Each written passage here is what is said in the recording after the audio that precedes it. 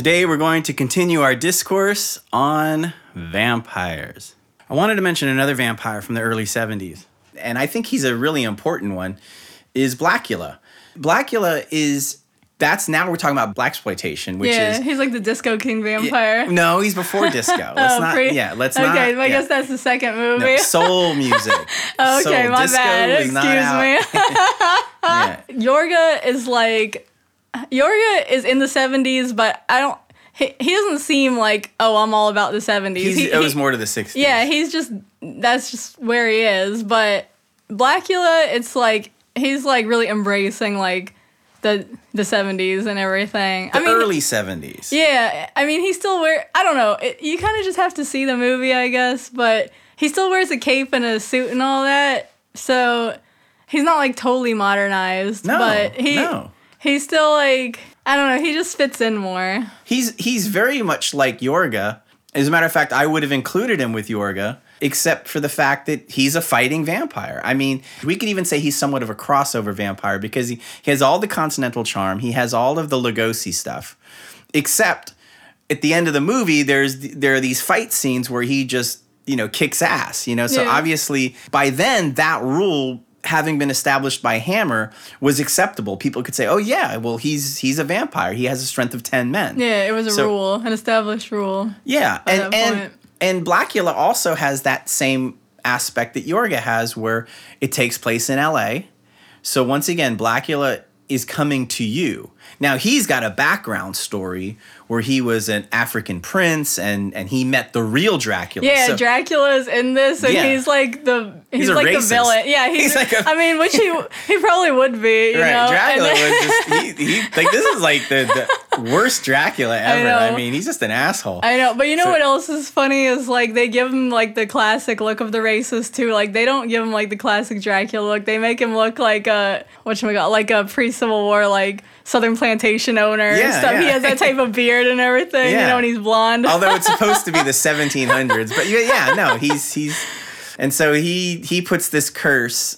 Basically, he turns Blacula into a vampire, and then he locks him into a coffin. And poor Blacula has to sit there for 200 years before someone lets him out. And by then, of course, the real Dracula is long since dead, or at least out of action. And in Blacula, Dracula literally existed. Like, he's the reason why Blacula is a vampire. Yeah. Another action-packed vampire came from a very, very successful TV show called Night Stalker. And in this TV show, you had a journalist, right?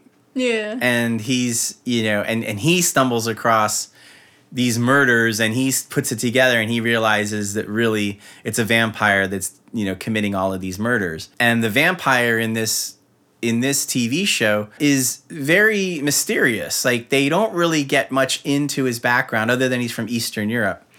And Kolchak, who's the journalist, if it's not for his research, we wouldn't know anything about this guy. The way that the TV show is filmed and directed, it's purposely meant to have this vampire be just a shadowy figure, much like Nosferatu, where, he just comes and goes and you barely even see him.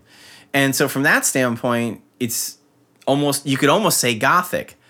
But then he's a fighting vampire. So whenever he's confronted by cops, there's this one scene where he breaks into a hospital or the blood bank or whatever, and he's stealing blood.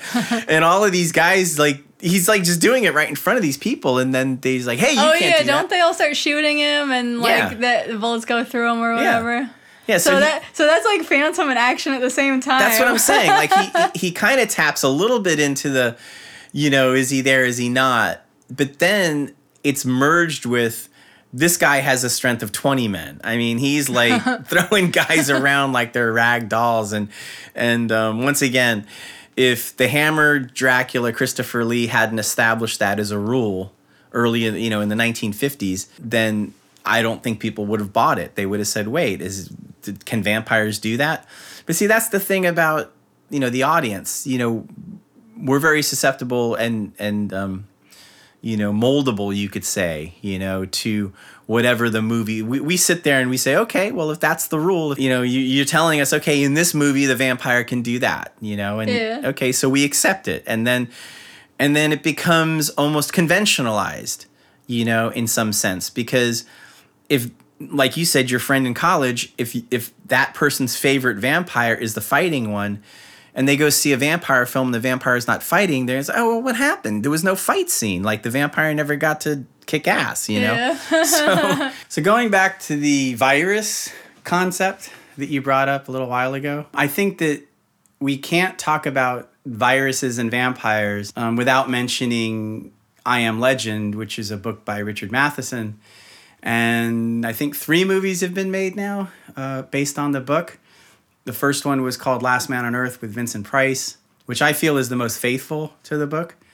And then there's the Omega Man. Yeah, Omega Man. with Charlton Heston from 1970, I want to say, which is not very faithful to the book. And then there's the Will Smith one that came out a few years ago. I can't remember what year it was, but also not very faithful to the book. So really the first one, and it's funny because that film was pretty low budget. I think part of it was made in Italy or Italian production or something. It was definitely a B movie that was meant to be shown in the drive-in, that kind of thing. But it's actually a really good movie, and Vincent Price, of course, is great in it. But getting back to the vampires, so like I said, the movie is based on a book called I Am Legend by Richard Matheson, and it was written in 1954. So this is sort of in between, 10 years after House of Dracula, which was when the virus in the blood makes him a vampire concept was first introduced. So that just goes to show how ahead of its time House of Dracula was. Of course, 1954 is post-World War II, post-atom bomb. We're living in the atomic age now, when this book was written. And so it's not surprising that there'd be a new take on vampires. Most people think of, the giant insects and everything like that, but you can extend it, to all types of monsters, all types of mutations, Right. And the explanation in I Am Legend is eerily similar to the COVID virus, because it's assumed that the virus was spread through a bat or something, and really? Yeah, it was like a bat virus that wiped out the whole world and killed pretty much everyone. But then the people started rising from the dead as vampires, and the protagonist of the story is Robert Neville, and he's immune, and he posits that the reason why he's immune is because he was in Panama when he was in the service, and he was bitten by a bat, and he got infected, but his body was able to fight off the infection, and so it gave him immunity. And so that's why he's the last man on Earth. So in Last Man on Earth, do the vampire zombies, do they eat people's bodies, or do they just drink their blood? Well, it's assumed that they just drink blood. I mean, first of all, they're not called zombies. They're not even called zombies in Romero's film. They're called ghouls. Oh, yeah, that's right. And in Last Man on Earth, also that they're all referenced as vampires. They're vampires, and Vincent Price in the movie goes around staking them. He in the daytime, he sharpens these stakes, and he goes around and he finds where they're sleeping, and he destroys them. The same thing in the book. So they're definitely vampires. Oh, wait, can they go? They can't go out in the sun, right? They can't go out in the sun. Okay. Yeah, so I feel like those are the two main things, if you can't go out in the sun and if you drink blood, that's the two main, vampire things. Because zombies, those two things don't apply to zombies. No, they don't. They don't. And zombies don't even need to eat flesh to stay alive. They just do it because it's instinctive. Yeah, well, it depends on which zombie. But I guess I've never seen something where the zombies are going to, starve. No, it's always explained. I think that's a rule. That's a universal, not universal monsters rule, but a literal, universal, ubiquitous rule in zombie films that they don't eat for nourishment. Yeah. They're not digesting anything. It's kind of a goofy, thing when you think about it. Well, I mean, if they're dead, Yeah. So they just eat because they're compelled to eat flesh. But vampires actually need blood to survive. And I don't think that's ever really definitively spelled out in Matheson's book, that the vampires actually need the blood to survive. They definitely act more like what we think is zombies, you know. Like they just shuffle around and they're like... Yeah, but they can talk, and they seem to have a little bit of, you know, consciousness. They're a little bit aware of who they are. And it's funny because in the book, the vampires have all of the rules that Stoker lays out in his book. And Robert Neville is reading Bram Stoker's Dracula. So that novel exists in the world of Robert Neville. Yeah, and that would be weird how the book like predicted how to get rid of these vampires. It does. He uses it as like you know, killing vampires for dummies. Does that mean you can get rid of them by garlic and stuff? Yeah. So they're afraid of garlic. They don't like garlic. So he puts garlic all over the door. He puts mirrors because in this story, it's not that they don't cast reflection. It's that they can't look at themselves. Oh, they're like ashamed. Yeah, and they also don't. They seem to be afraid of crosses. But he explains in the book that it's not so much that they're afraid of crosses. The mirror and the crosses, and then he did an experiment where he showed the Star of David to someone who he knew had been Jewish when they were alive, and it had the same effect. Yeah, it has to be whatever your faith is. Yeah, and so he concludes that they don't like mirrors because it reminds them that they're dead, and it reminds them of who they were. And if they were deeply religious, they don't like to see the religious symbol because it reminds them that, I guess, their religion let them down or something. And or maybe it's just like further shame or something. No, it's more of a religious thing. That's what he says in the book. Yeah, and if you're an atheist, then there'd be no symbol that would have an effect on you. So it's pretty consistent with that. Matheson tries to explain away almost every single rule that Stoker presents in his book, which I think is pretty clever.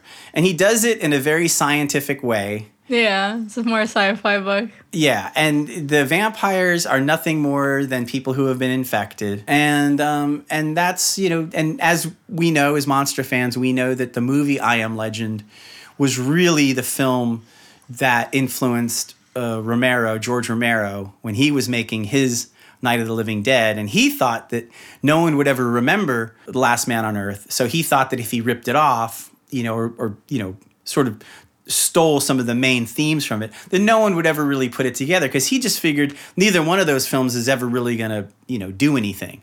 And little did he know that both of those films now have become cult classics. And the whole world the whole world knows these films now. Yeah. And so before he died, you know, he gave these interviews, and he's at some point he just sort of confessed, and he said, "Yeah, well, I kind of ripped off Matheson, you know."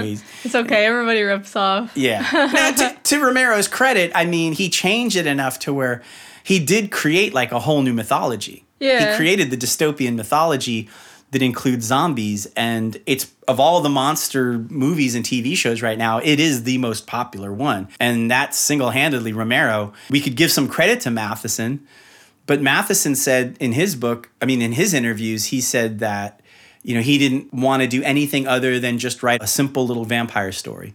And he didn't understand why people were making such a big fuss and trying to analyze it and deconstruct it and see things in it that weren't there. So, you know, one of the things that, or main topics of discussion about Matheson's book was the social classes. Once again, we're back to social classes and the political metaphors that he's putting in the book, where the vampires have been interpreted by scholars as more or less the masses, but like a socialist masses. You know, sort of like a communist state kind of thing. Then there's these other vampires, which, you know, spoiler alert, but there are people who, when they were infected, but before they died, were able to get a vaccine of some sort that doesn't cure them, but it prevents them from dying. So they're in the middle. They have to live with the infection, but as long as they have this medicine and they keep on improving it, that they're just learning how to live now with this condition. And so Robert Neville is literally the last man left. Like, he's the last of what we used to be. And he's feared by the middle group he's feared more than they're like they're more afraid of him than they are of the vampires. Oh yeah, because he'll kill them like by mistake. Or whatever. And he's killed many of them by mistake to his own horror. He didn't even know it. He just thought that it was just himself and these vampires. He didn't know that there was this whole other group that he was mistaking for vampires, and they were actually alive, and he was killing them. So that group has been interpreted either as a metaphor for fascism. or in some people, these arguments have gone different directions, but some people see them as the communists and the socialists, and Robert Neville as the fascist. So he's like the last surviving fascist, and then he's trying to preserve the capitalism and fascism and the private sector. Well, yeah, what does that say if you have two groups where, like, one group is basically, like, a bunch of, like, monsters, and then the other group, like, are trying to prevent themselves from slipping into monsterhood? Like, yeah, what is that supposed to say? I mean, I guess Matheson said it didn't mean anything, but what are you going to say about it, you know? Right. Well, he denied anything. He said, you guys are reading way too much into this. He said, it's just a simple vampire story. I don't believe it. You know, I think he's a true artist, and a true artist never really never explains his art, his or her art. They just let you read into it whatever you want. But whenever he was interviewed about it, he always denied it. He just said, no, there's nothing like that in it. Well, he probably just didn't want to sway the argument, because I know he's written many other stories that have messages and stuff. Of course. I mean, he's a prolific writer and an excellent one at that. So, you know, give him credit for denying it. Yeah. You know. Anyway, this topic on vampires who act like zombies, we'll come back to this because we are going to talk about zombies in future episodes. But for now, I think we're going to stick with vampires. We have a few more types of vampires we want to get into, especially going into the 70s and then into the 80s and then up to present time. So we're going to stick with this theme because there's a lot to say about vampires. If you like this podcast, please subscribe. Leave us 5 stars and a review. Thanks.